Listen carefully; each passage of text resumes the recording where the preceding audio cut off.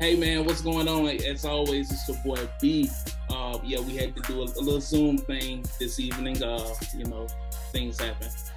Q couldn't be here with us. He didn't show up for work today, but as always, I have the lovely ladies of Live and Legit. I got first and foremost producing the show as always, Young Say in the building. Hey y'all. And then of course I got the beautiful and the talented Miss Jaqui. What's up, good people? Very special episode. It's an episode I am so excited about. Man, and I really hate Q can't be here with us on. But we have a very special guest in the house with us. Emmy Award-winning film producer, author, son of a magnificent woman, a phenomenal civil rights activist.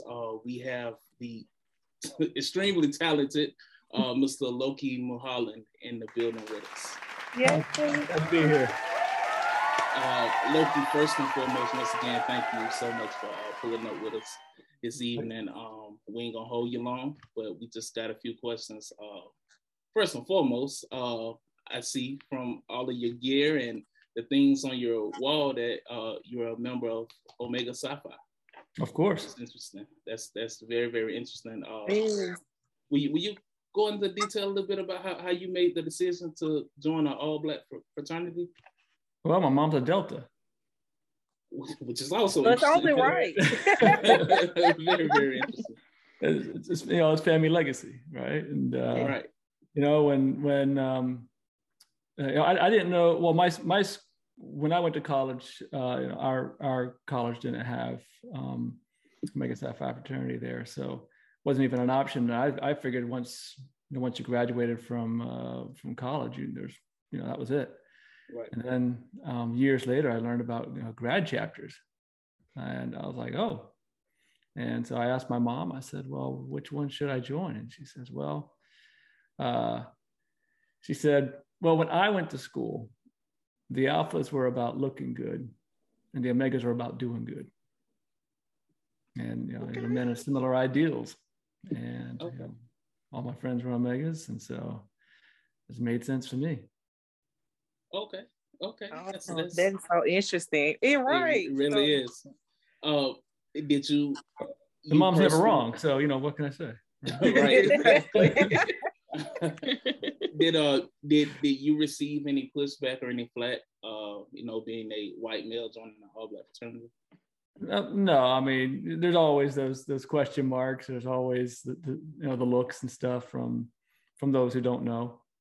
Omega Psi Phi fraternity is founded at Howard University, but it hasn't been an all-Black fraternity since at least 1949. So I'm nothing new in that respect. Right. But I mean, it's I do stand out in that respects. But it's all about the work. So definitely. Right. I definitely agree. Okay. I really like that you said that it was about what they do versus just the rep that they had as far as being Omega men or a Q dog or being the hype people on campus and all that stuff. It was about their legacy that they were leaving behind. That was really cool. Yeah. Good reason to join. Yeah. Well, I mean, perception and reality are two different things. And, the things that people don't understand about Omega Psi Phi Fraternity Incorporated is all the work we do within the community, and work in scholarship and uplift and such. And so a lot of that gets, people forget about that part. But these are, we're men of high ideals and, working to make change and to make the world a better place. So, I mean, we like to have fun. Of course. But at the end of the day, it's about the work, Yeah. So. Cool beans. Awesome. That's awesome. Okay, ladies. Y'all got anything? Of course. Was it?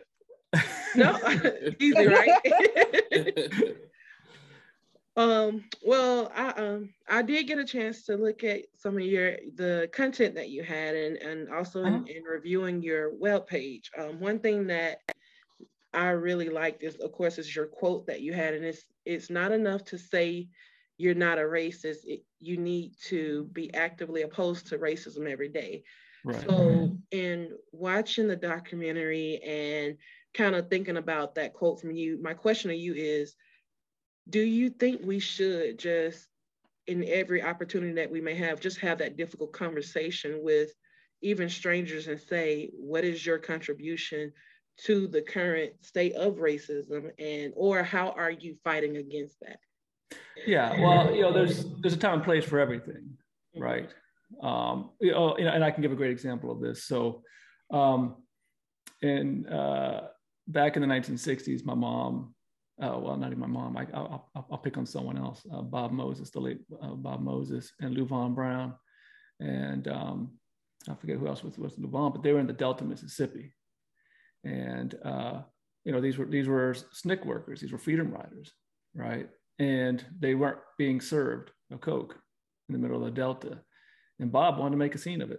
He wanted to make something of it. Look, we're civil rights workers. We're going to do this, right? And Luvon says, I'm not ready to die for a Coke. This is not the place for this. Yeah. Right. This is not what we're here for right now. And so, you need to pick your battles, but you also need to make that stand, when it's appropriate, and also how you approach people. All too often I see a lot of people, they go for the kill, right? And, they want to blow someone up and, talk about it on social media. And this is what I did, or have the video of it. And it's like, great. You might have won the battle, but you lost the war. Because if your goal is really to end racism, then you want to change people, right. not beat them down, because all you did was, there they go again, right? They don't, so that can be the attitude of white people a lot, right? Yeah. So oftentimes, there are those moments where, hey, that's just, you can be that ally, you can be that accomplice or that activist, and picking which one is most appropriate at that moment. Standing with someone. Luvon Brown talks about this, and Luvon's on my podcast, The Uncomfortable Truth, as well as in the film, and the same name. He talks about, you see that person getting bullied, go stand with that person, right? Yes. It's not going after the bully, it's showing the bully that people are with this individual.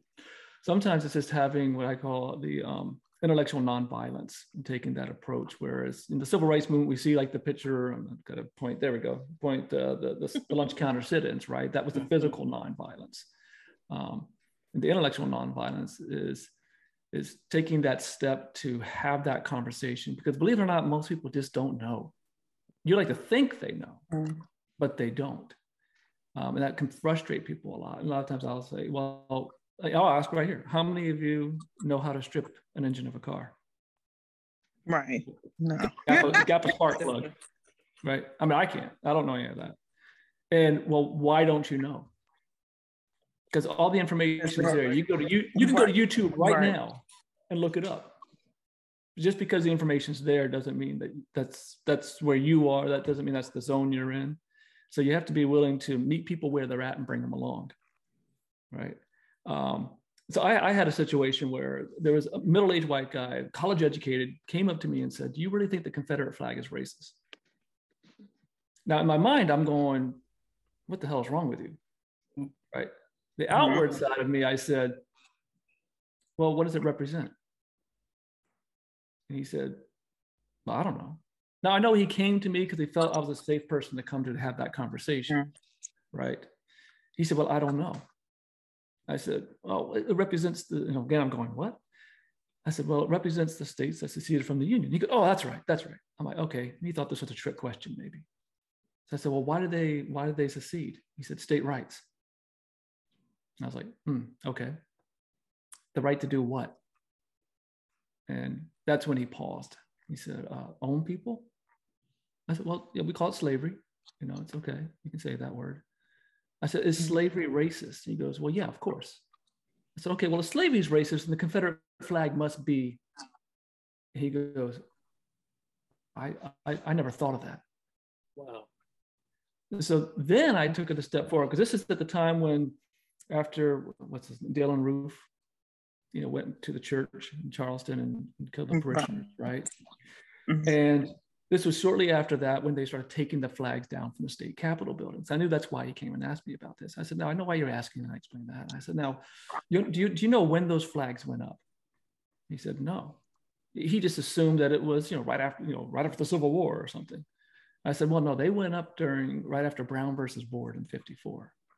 And it was the southern states' way of saying, we stand for segregation. You can't tell us what to do. State rights, talking to the federal government.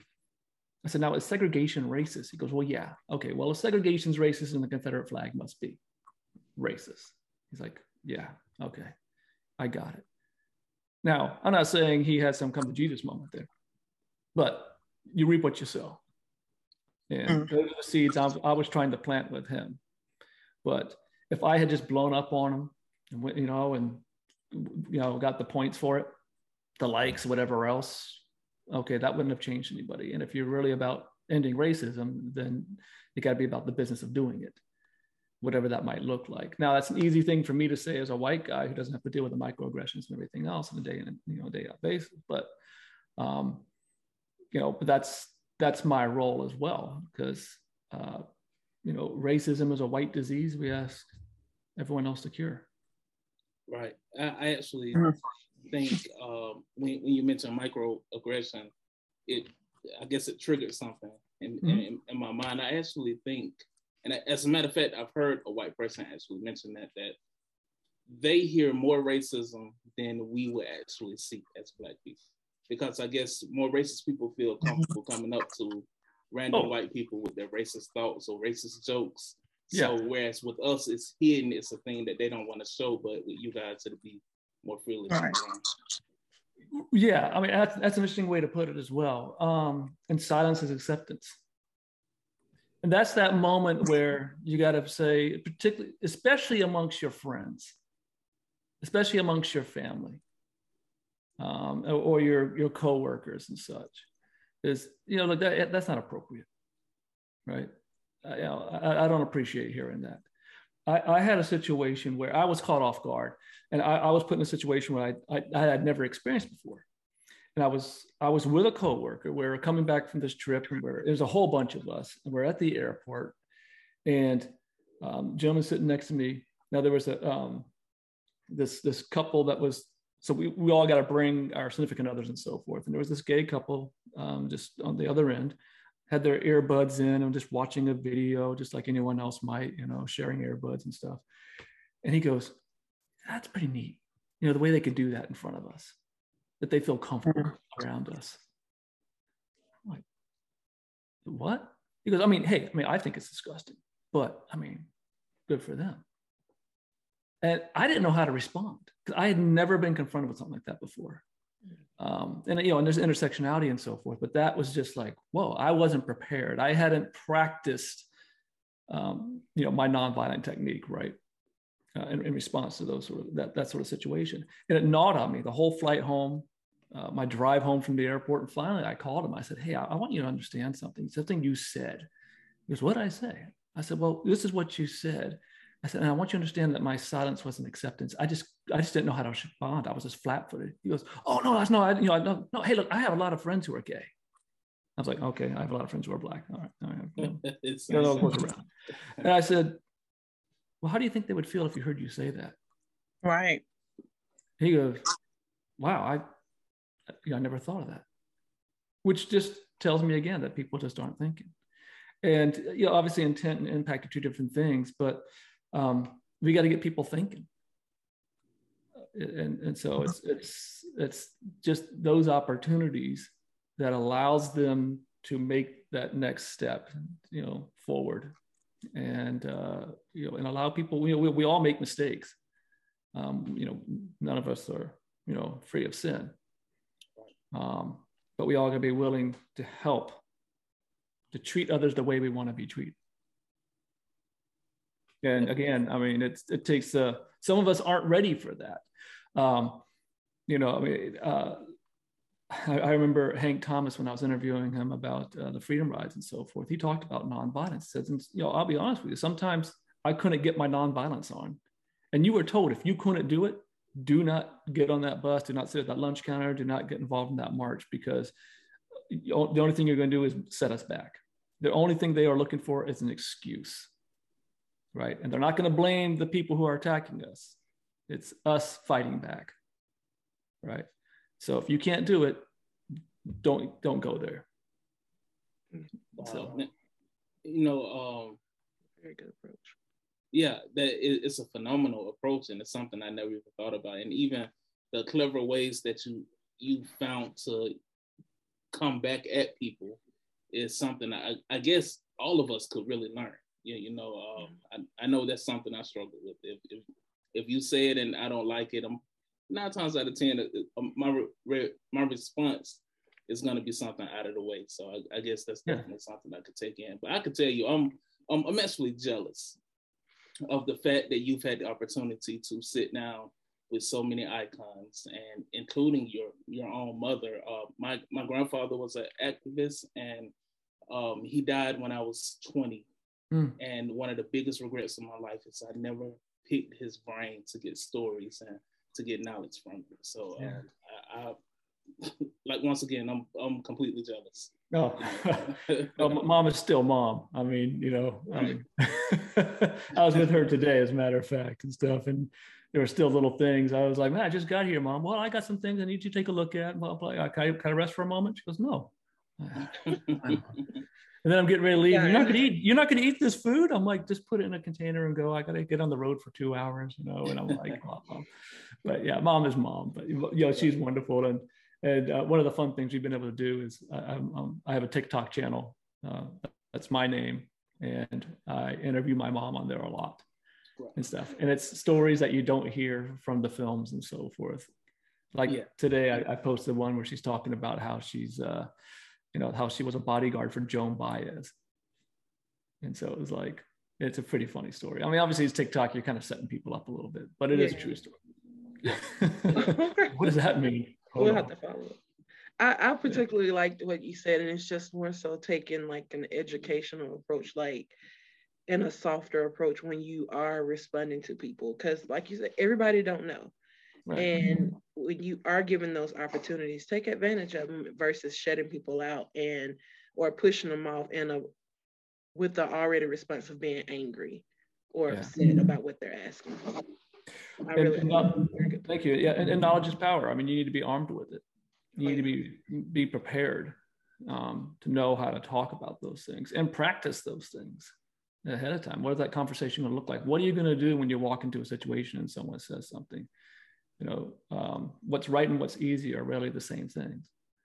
And so you have to be willing to just know that you can do it. And after you've done it one time, it gets a little easier and a little easier. I can't say I've been perfect with it either. My mom definitely isn't. I mean, boy, when she gets lit, we were speaking at this university in Utah, and all these college students, and one kid was just kind of getting at it a little bit, and one question he said, well, how can there be a lot of racism in Utah when there's not a lot of Black people in Utah? And I said, well, perhaps there's not a lot of Black people in Utah because there's so much racism. Did you consider that? And and he kept going, and then finally he just said to my mom. My mom was just so sick and tired of him. This kid says, well, what's the biggest challenge Black people are facing today? My mom says, white people. Next question. She was done. Like that. Just shut him down. And it was just like, I'm like, oh man. Well, we definitely lost that kid. But, you win some, you lose some. Yeah, exactly. But that's mom, right? Now, I do have a fun question for you. So you being a Q, you the son of a Delta. Yes. What are some of your best experiences with the Black culture? So either dance, food, what are some of your most fun, memorable experiences? Oh gosh, the laughter, the stories and the laughter, just the joy. Yeah. The fellowship, the food is, every year New Year's Day, I black eyed peas and collard greens and the like, and that's what my mom did. I mean, growing up, that was just a Southern tradition. Yeah. And for me, it was all of our civil rights friends would come through, especially on that day. And so, you'd have those stories. Now, we would, for us, it was just kind of a normal thing. But, I would tell people that, of course, we knew about Malcolm, we knew about Martin, but in my mother's home, it was always about Medgar. And that was because she was Mississippi, and all of her friends were Mississippi. And Medgar Evers was that leader in Mississippi. And so, but yeah, and so food-wise and stuff, I remember, when I was, when I was coming around with the Q's, my friend Marlon Lynch III, he was like, "Oh, you want they wanted to see how I was going to hang out a little bit, because now, mind you, this was in Utah. I lived in Utah for 22 years. I'm from Virginia, born and raised, and my wife and I just moved back here, back in June. So he's like, "Man, who's this white guy in Utah wanting to hang around the Q's?" And so, I hung around, and they didn't really know anything about my mom in that regards. Well, I shouldn't say they knew, but they didn't know. They didn't make the connection. Mm-hmm. And so that was just kind of kept under wraps a little bit. But it was like, well, he's just not that normal Utah guy. And I'm like, well, I'm not from Utah. And so it was a very natural thing for me. Yeah. So, I mean, but yeah, truly, I mean, Omega Psi Phi fraternity, I mean, friendship is essential to the soul. And there's that friendship and that bond that exists there. And, there's the fellowship and through it all, it's just the laughter. It's just the joy that can exist even amidst the adversity, and just a reminder to persevere and see it through.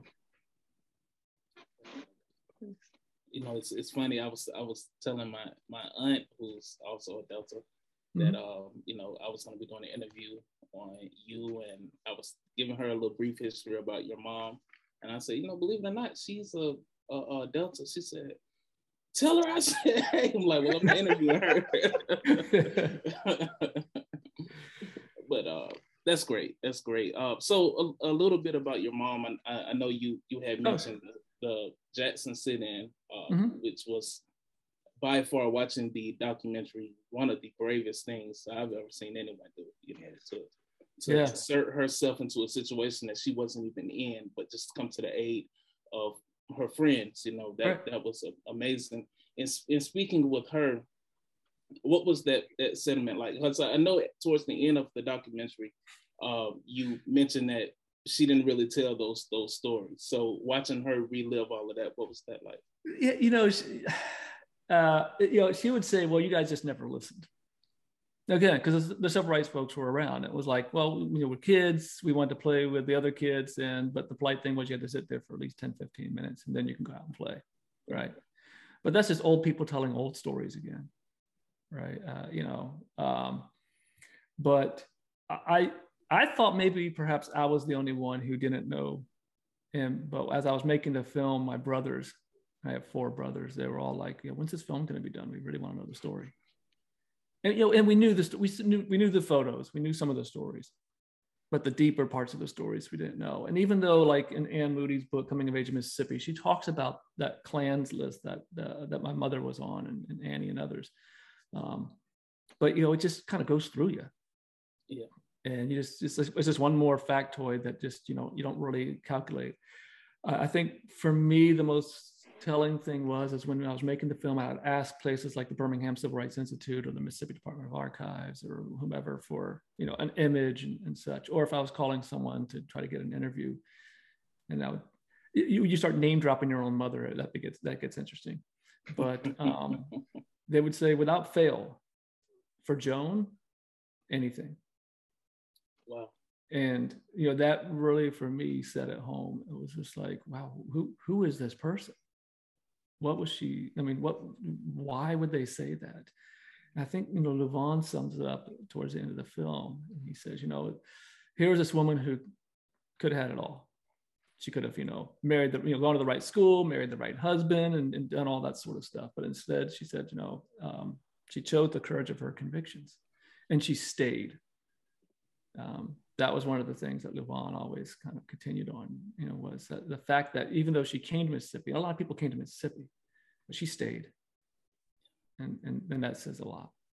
And despite everything, even though facing it, she didn't leave. She didn't turn away. She didn't say, okay, I'm done. Right. Now, obviously, her fellow civil rights activists, particularly those who were African-American, they couldn't be done. Right. Because they were going to continue to face that. She didn't have to continue to face that adversity and so forth. Being signaled out, particularly as a white activist, white Southern woman. I mean, she was the epitome of everything that segregation was supposed to be about, right? Yeah. And here she was saying, no, it's all a lie. But at any point, she could have just blended right back in with the rest of them. Mm-hmm. But people ask her all the time, well, why'd you do it? And what compelled you? She said, well, I actually believed in what we read, what we were taught in Sunday school, right? You treated others the way you want to be treated. You done the least of these, my brethren, you've done unto me. She was all that good King James stuff, she says. And I believed in the Declaration of Independence and those founding principles that we're all created equal. I just found that we were hypocrites. We weren't living it. And she chose to live it. Yeah, that's something that Jaquisa and I was just talking about before you came on, that she did all of this within it was 4 years. It was her college years, basically, right. And to do all of that, then just graduate college and go and live normal life, get married, have kids, work a regular job, and here you're a true American hero. You are a patriot, Yeah. These people that run around with the American flag and call themselves a patriot. No, this is a patriot. She sacrificed everything for a cause that really didn't even affect her. You know what I'm saying? But she saw the wrongdoing, sacrificed everything, gave her work, and went on and lived a normal life. It is truly something else. Yeah. Yeah. And I particularly like the part where she shared that it was more so to help those come after her. Like it was one less battle, or at least a part of a battle that they won't have to fight. Right. Yeah, exactly. And yet here we are today, seemingly taking some steps back. Right. And it's she's been asked a lot about that lately, just like, how does it feel at this point? And it's just a reminder of how much more we need to, press forward. And that, we ended legal segregation, but societal, that foundation of racism still exists. And, a lot of gains were made. Let's not kid ourselves, right? Yeah. However, there's still work to be done. And so we just need to be willing to continue to press forward with that and to see it through. Yeah. Definitely. Well, but she's her and many of the activists I talked to are really they're really encouraged by what they saw in 2020. That such a diverse group that came out on the Black Lives Matter march, and the sheer numbers. I mean, we see things like the Selma Montgomery March or the March on Washington, and LaVon was like, man, we'd be lucky if we got 10 people come out, right? So to see that many people come out, and just throughout the world, right? It was just breathtaking, and and gives one hope. Yeah, it's definitely a battle we continue to fight today. The battle's fought, victories not won yet. I personally still believe that Dr. King's dream can still come to fruition. Yeah, and not just the dream, but the stuff he talked about before that. Yeah. I mean, people love to pick on that dream, especially white people. They love talking about that part, right? It makes them feel good, right? Because it's non-confrontational. Right. It's like it's basically saying, I didn't do anything, right? So okay, I'm good. And but that first part of that speech was all about the check that's due. It's really about reparations when it's all said and done. And let's fix this problem. Let's create create true equity and so forth. And that's, towards the end of his life, that's what he was fighting for, was, the rights of poor whites and blacks, right? It's the Poor People's Campaign. And he knew that if he could bring that coalition together, game over. Yeah. And that's why it's constantly used as a tool. That I don't say his name, but that twice impeached former president, he used that quite a bit. Right. The us against them. There's the horde of immigrants that are coming through the border, and this sort of stuff going to take your jobs, and and then the whole threat of the urbanization of the suburbia, and so all that sort of nonsense, right? All the same dog whistles over and over again because they work, but that economic threat, and yet you might be poor, right? Because there's nothing he was ever going to do for the middle class or lower class, right? But you might be poor, but at least you're not black, or at least you're not them, right? And that's the same thing that's always been used. And yeah, we'll let you get away with a few things, and that's where they became empowered to be a Karen and be so out there and feel that they can get away with it. Yeah.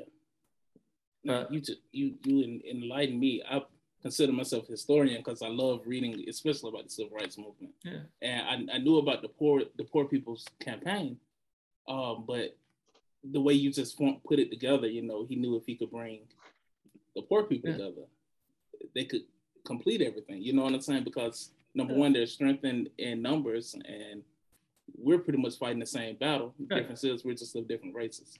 Right. It's absolutely amazing.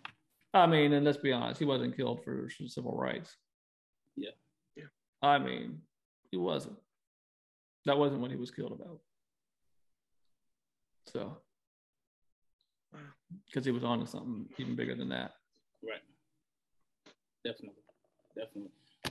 Before we get out of here, you want to talk about the foundation and the work that y'all are doing? Sure. We can keep going. I'm on. You got more questions? Ask them. Hey, okay. We're here. Camera's rolling. Yeah. That's well, our foundation is named after my mom, the Joan Trump Power Mulholland Foundation, and we exist to end racism through education, and we do. We have curriculum and such for schools, and we try to provide those for, free of charge or practically feels free for a lot of these teachers. We have all the films that we do and the like, and we have scholarships that we're doing with, right now we got one with Virginia State University. It's the first, one we've working with. That's I gotta make sure I got phrases right. First generation HBCU students. Right. So that's what we were starting to work with different, HBCUs with that. Right now we've got a fun program that we're doing with once a week. We're providing a micro grant, $250. Each week someone is selected to receive that, different categories and stuff. It could be teachers, it could be students and stuff. But, and then, we have, obviously all that requires, my mom and I, we go speak a lot, and when we get those, speaking honorariums and stuff, that goes right back in the foundation, and we continue to, kind of create more work. And then we also have what's called sustaining members.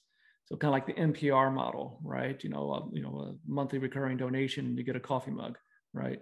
In our case, a $10 monthly recurring donation, and you get access to all of our films and all the additional content that we have.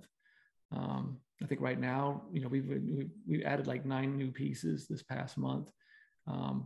And 2 of them were podcast interviews that we did. One was a 4-part interview with Devery Anderson, who's the author of basically the Bible on Emmett Till, which was turned into the Women of the Movement piece that the people have been watching lately on Emmett Till. That was taken from his book. So we have an interview with him. We have an interview with Jane Elliott, Brown Eye, Blue Eye, that educator.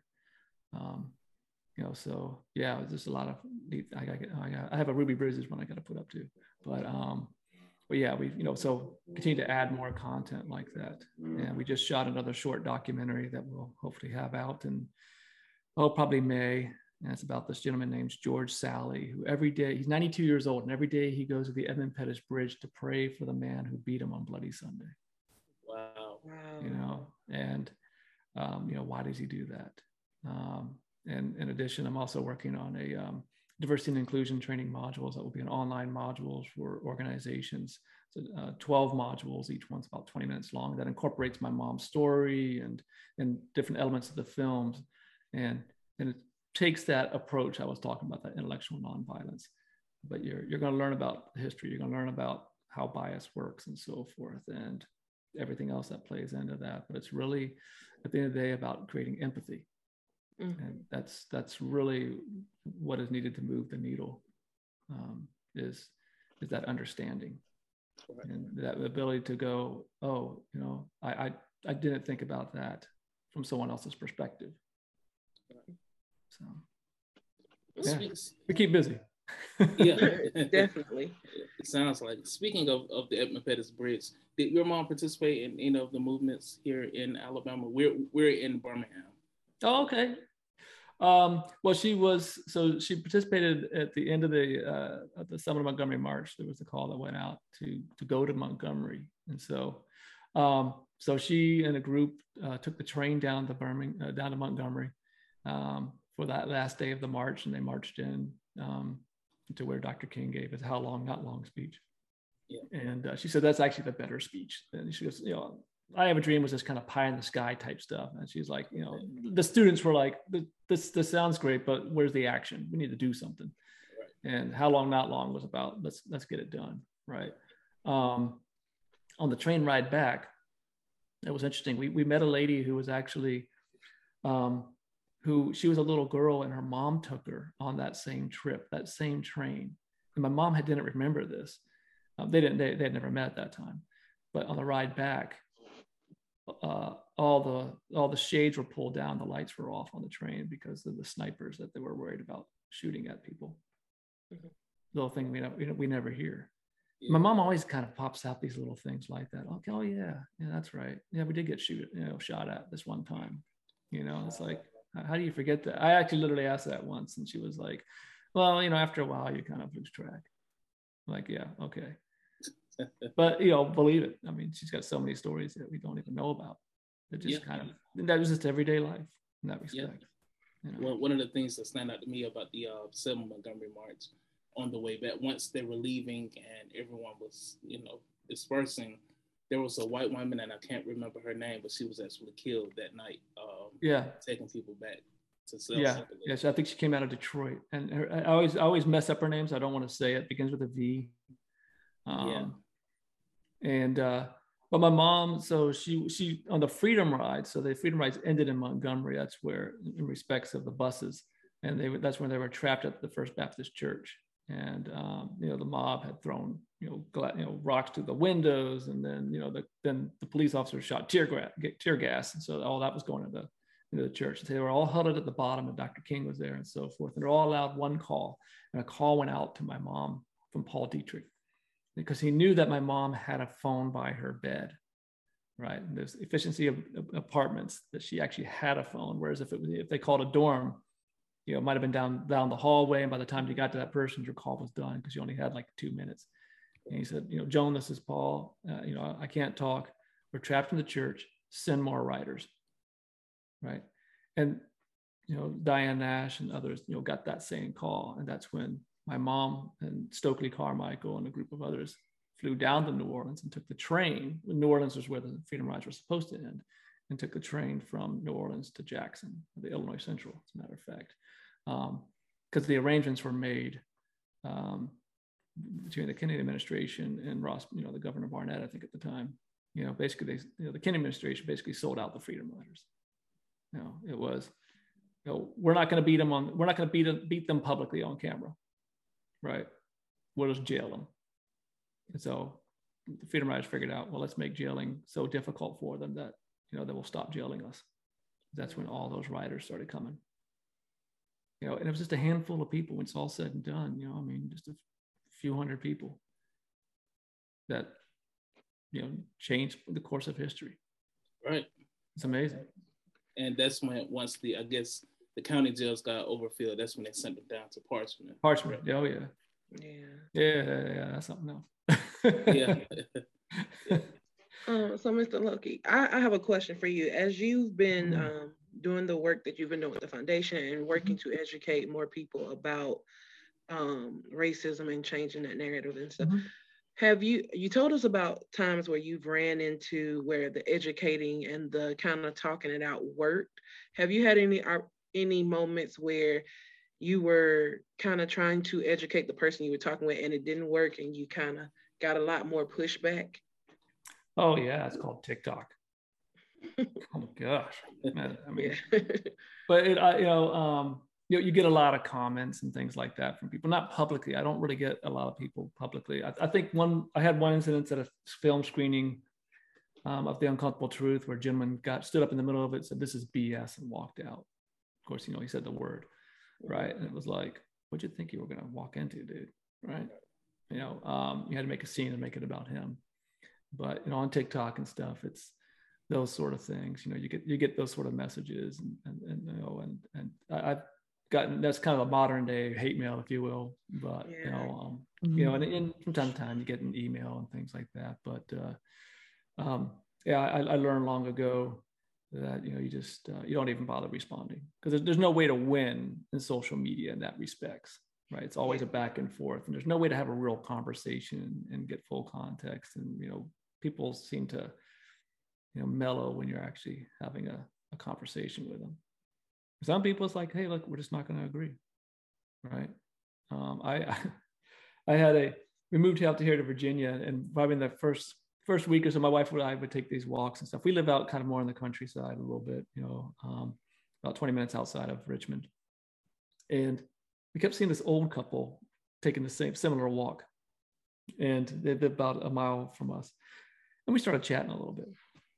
And then one day, it was just me, and the lady says about they had just changed the name of the high school, like in the past year or so, from Lee Davis High School to Mechanicsville High. And someone drove by. Oh yeah, she teaches over at Lee Davis. I said, you mean Mechanicsville?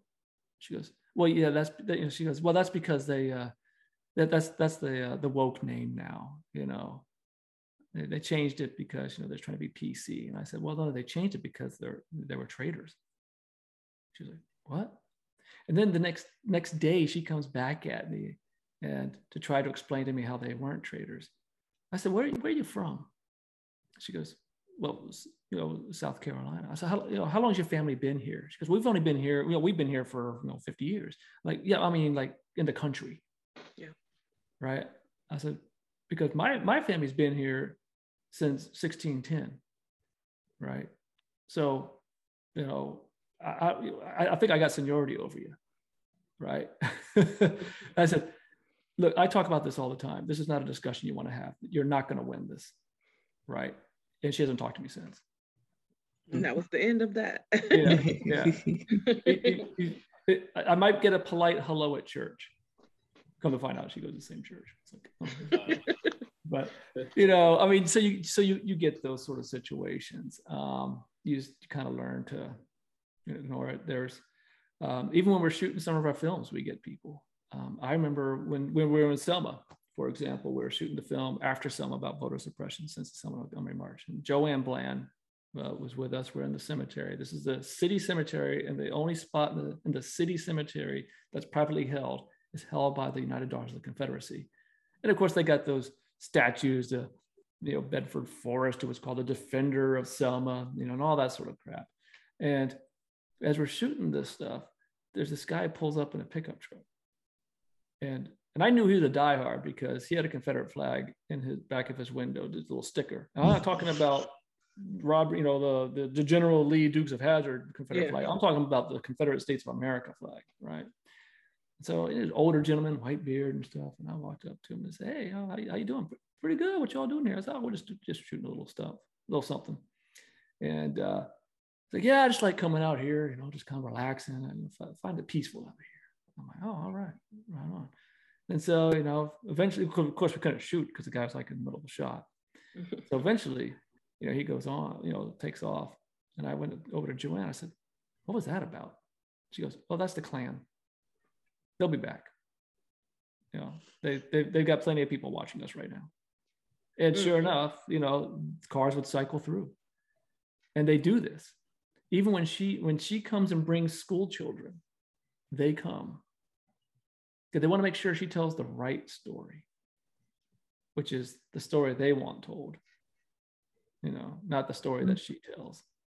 And so it's yeah, but you know, that comes with the territory. Yeah. And you know, sometimes you get that. Yeah.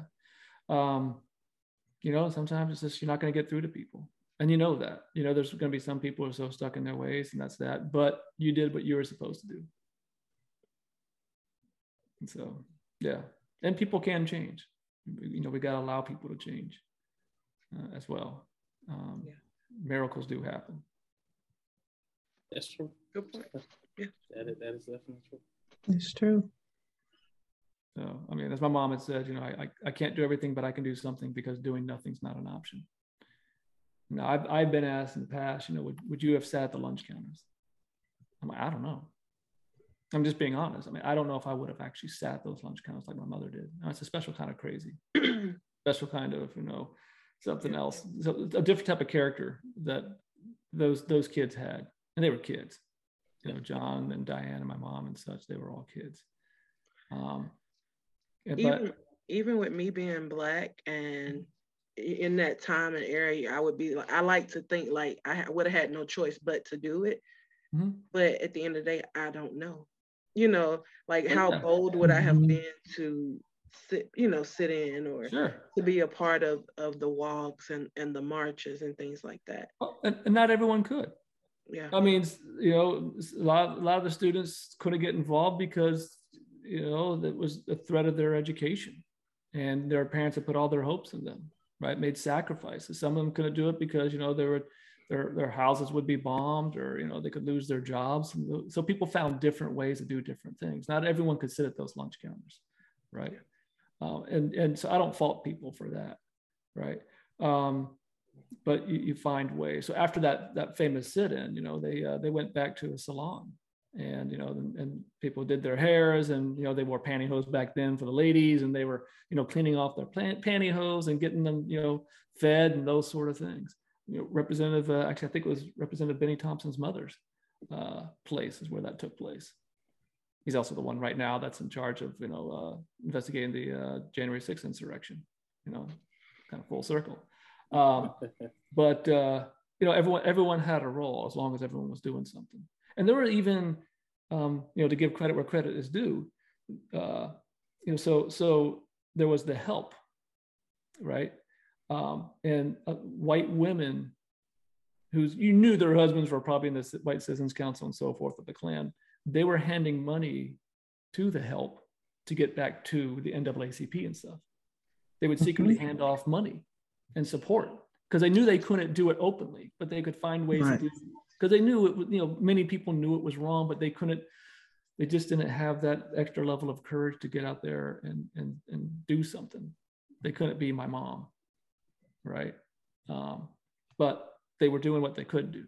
There was a guy who his role, unbeknownst to a lot of people for years, he was kind of a Robin Hood.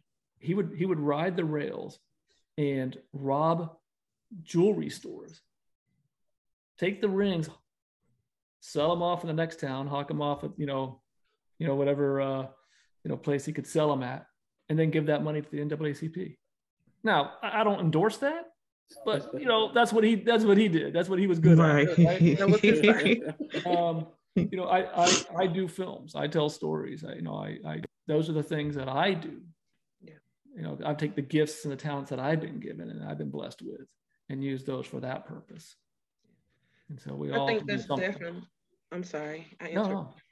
No, I think that's definitely a point that needs to be made, especially with how everything is today. We try to make it seem like everybody has to march, everybody have to be, you know, out there riding or whatever it may be that they're doing. And like you said, there's other things that can be done. Just because I'm not in the street, that doesn't mean I can't help the cause. Right. There's other ways to fight. You know, and they're working behind the scenes. Yeah.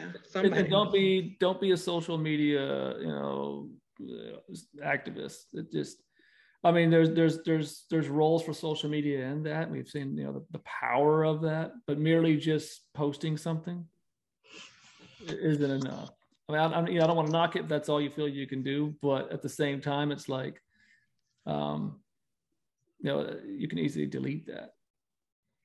And it's really about, at the end of the day, the real change takes place face to face, person to person, right?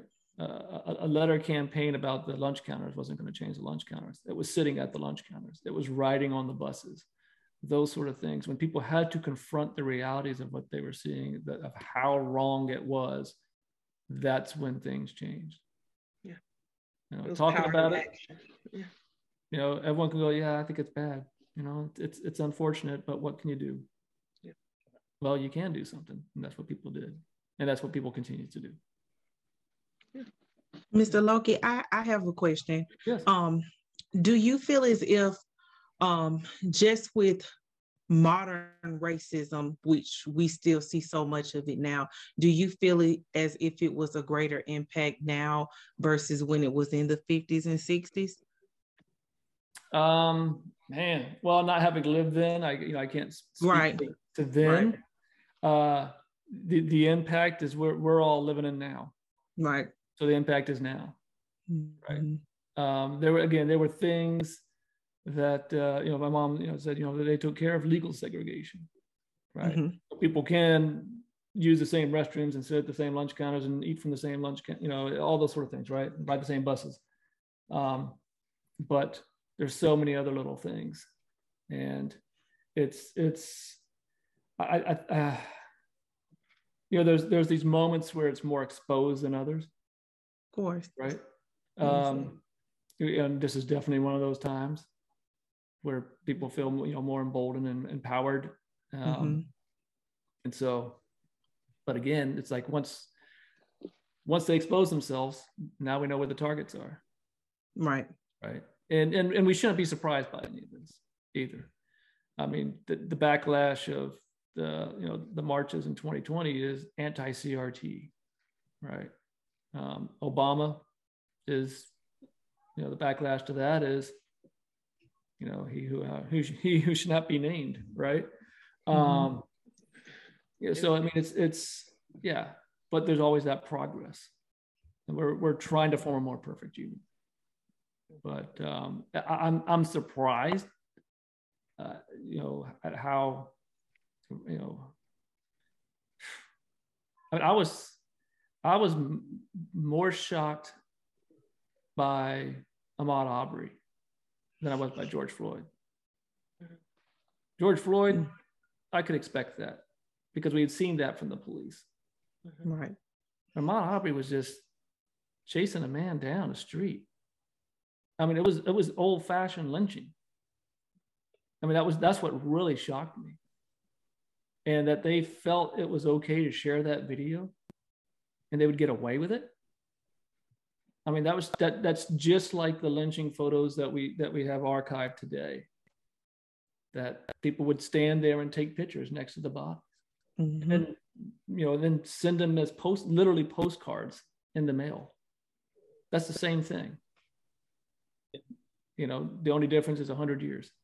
And so that one really, really shocked me. I was like, wow, this is just bold-faced, you don't belong here.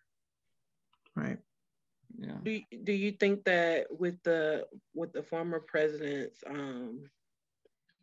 with him being in president, with Trump being in presidency, and how everything happened as far as bringing to light a lot of those people who are, you know, racist and stuff, do you think he kind of set us back in terms of how progressing towards changing the making change in racism?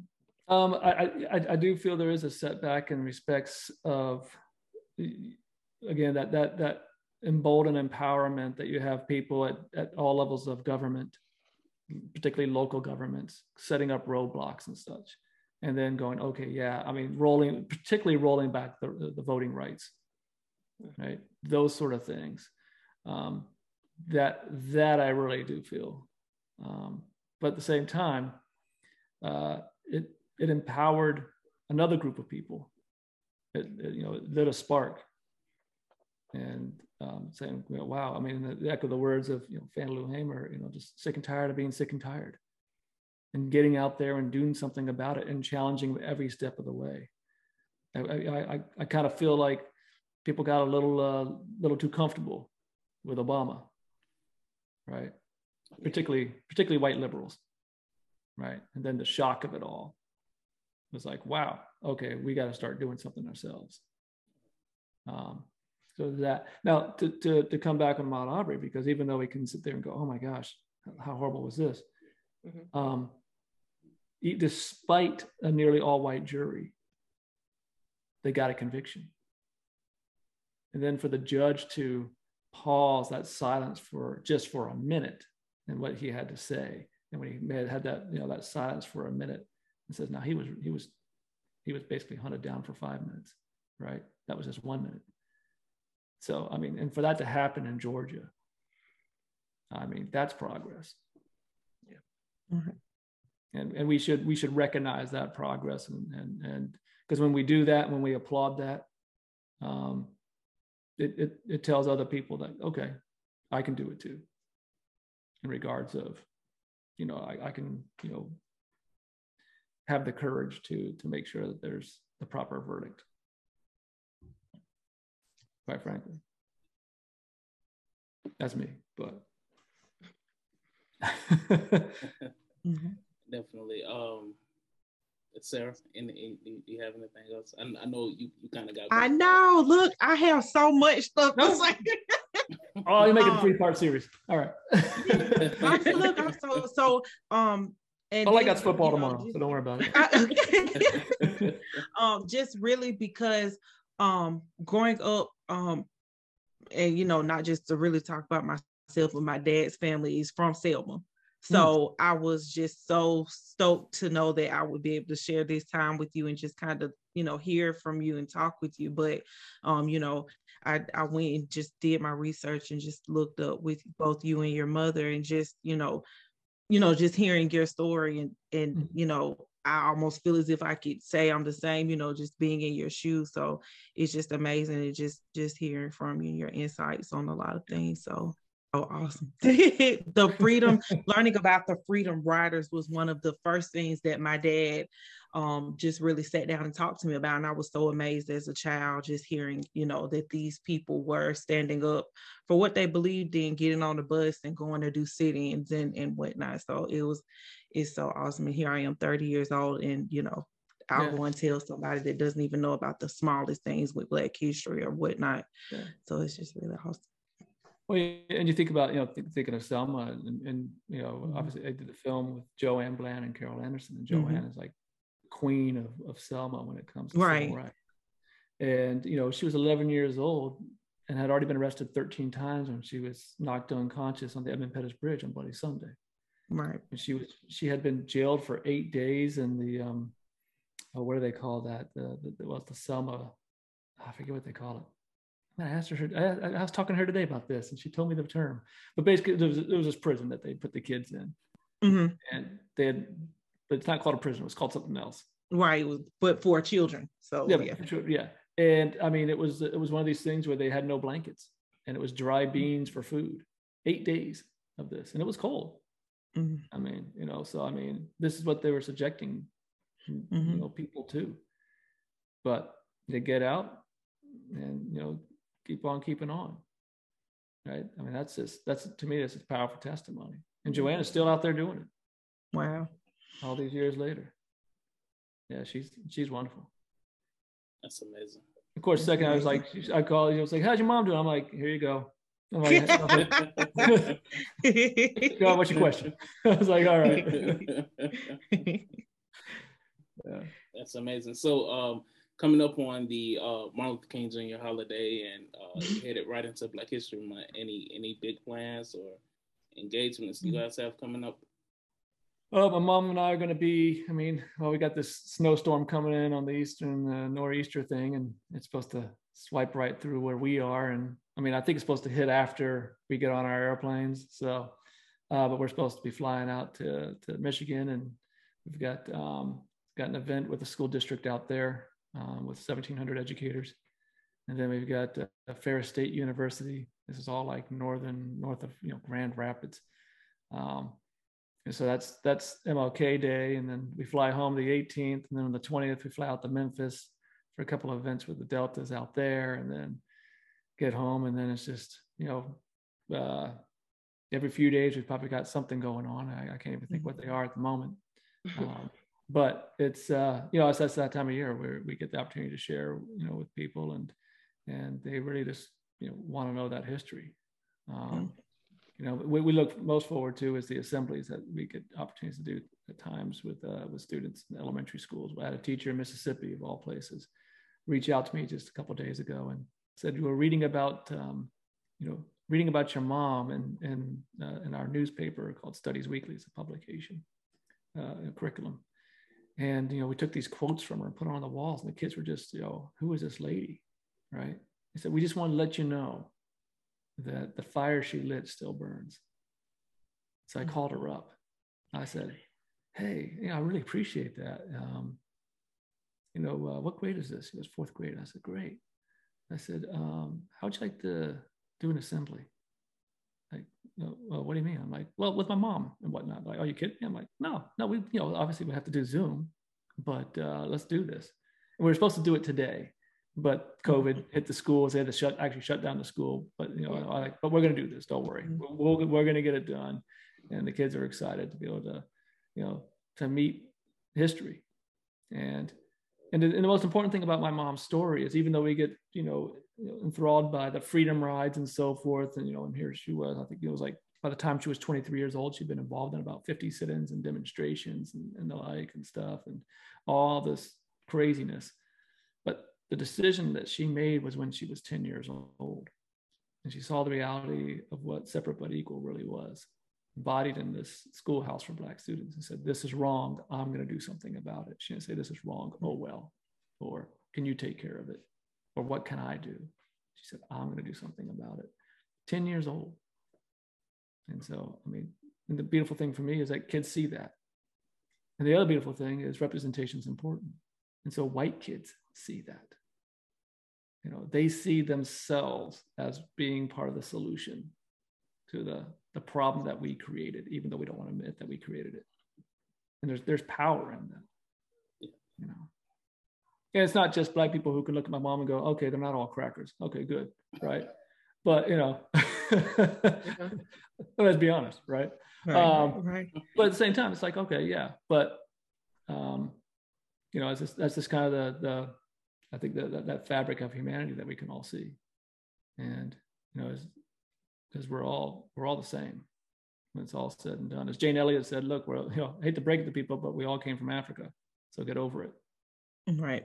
We're all human. There is no race, not even scientifically, just the social construct. Right. Mm-hmm. Yeah. Definitely, man. I'm blown away. We had this whole plan. We were going to end the interview and then go on with our normal crazy show and all of this. But hey, I'm just getting started. All right. This has been awesome. Just to be honest with you. Ladies, do y'all have anything else? No, I learned a lot. Thank you. Right. Thank you so much. I attend a multi-racial church, as to say. So we have Koreans, Blacks, whites, it's just Hispanics, all kinds of people, Colombian, whatever. And so our church has had the tense conversation about racism before. Yeah. And so I enjoy moments like this where I get to hear someone else's perspective, and I have really learned a lot, even in just listening to your documentaries and just talking to you now. Yeah. So it's been really good. No, I appreciate that. No, thanks so much. Yeah. Definitely. And I think same with Jaquith, I can't wait to go and share. Yeah. So it's awesome. Yeah.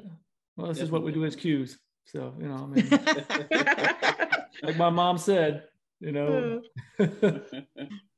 about doing good. I mean, obviously all the Divine Nine's about doing good, but yeah. Q's do it best. There you go.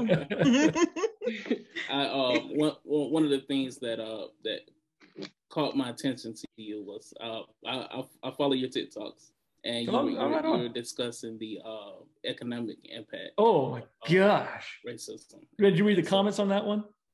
I want to say I scrolled through them, and yeah. Oh, it's a lot of stupid people in the world. You know, a lot of stupid people left. Oh yeah. It's like what are you defending? Yeah. I mean, and they'll say, look, yeah, slavery was wrong, but okay, well, the second you said but, you told me that you don't think it's wrong. Because you're trying to justify, you're trying to protect yourself. Right. Because they feel that, you know, you're talking about them. It's like, this has nothing to do with you in respects to slavery and so forth. It's about talking about history. You never owned anybody. At least gosh, I hope not. Right? You weren't part of Jim Crow. Okay. We're not talking about what you didn't do. We're talking about what you're going to do and what you need to do. Right. And that is the past, but we're all downstream of the past. We have to understand that there is an impact. I mean, what was it? The last pension of the Civil War was paid in May 2020. Wow. Didn't know that. And think about that. That is shocking. I mean, now there's some sick math that goes there and stuff, but yeah, I mean, it's confusing and everything else. You're going, wait a second, that's like 150 plus years. Yeah, but the last pension of the Civil War was paid just 2 years ago. So just hard dollar impact out of pocket. I'm not talking about, theoretical dollars and so forth, even though we know that all that's real. Actual dollar payments, right? Impact on the US government coffers, 2020. So don't tell me that there wasn't a greater impact, right? I mean, that's what we talk about in the Uncomfortable Truth, right? We talk about the GI Bill. That was just one policy over 70 years. Now compound that by hundreds of policies over hundreds of years. As I say, it starts to add up, right? So yeah.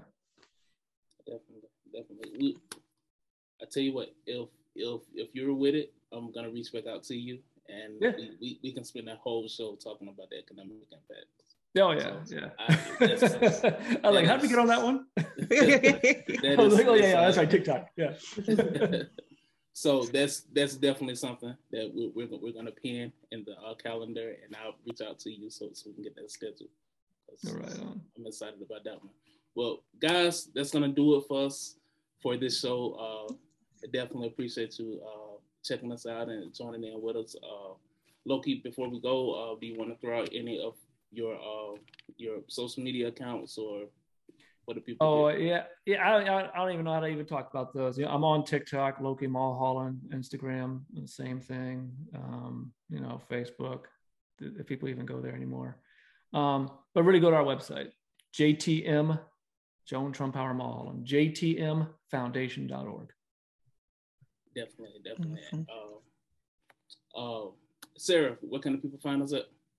You can follow us Live Lit Legit, Instagram, Live Lit Legit. I feel like I'm missing one other one. Instagram. Twitter. Yeah. Look, I'm over here just still like excited. Like Live Lit Legit. Like, yes. Definitely. And be sure to check out our website, livelitlegit.com/shop. Shop with your boys. We have a whole new lineup about to come out. I'm so excited about it. I haven't even talked to the team about it, but we're about to be the Belks of online shopping. Not Belk. Okay. This is live? No, it's. I was like, whoa, all right. I was like, man, we went way over 20 minutes. But that's all we have, guys. Once again, thank you for joining us for this wonderful episode. That's a wrap.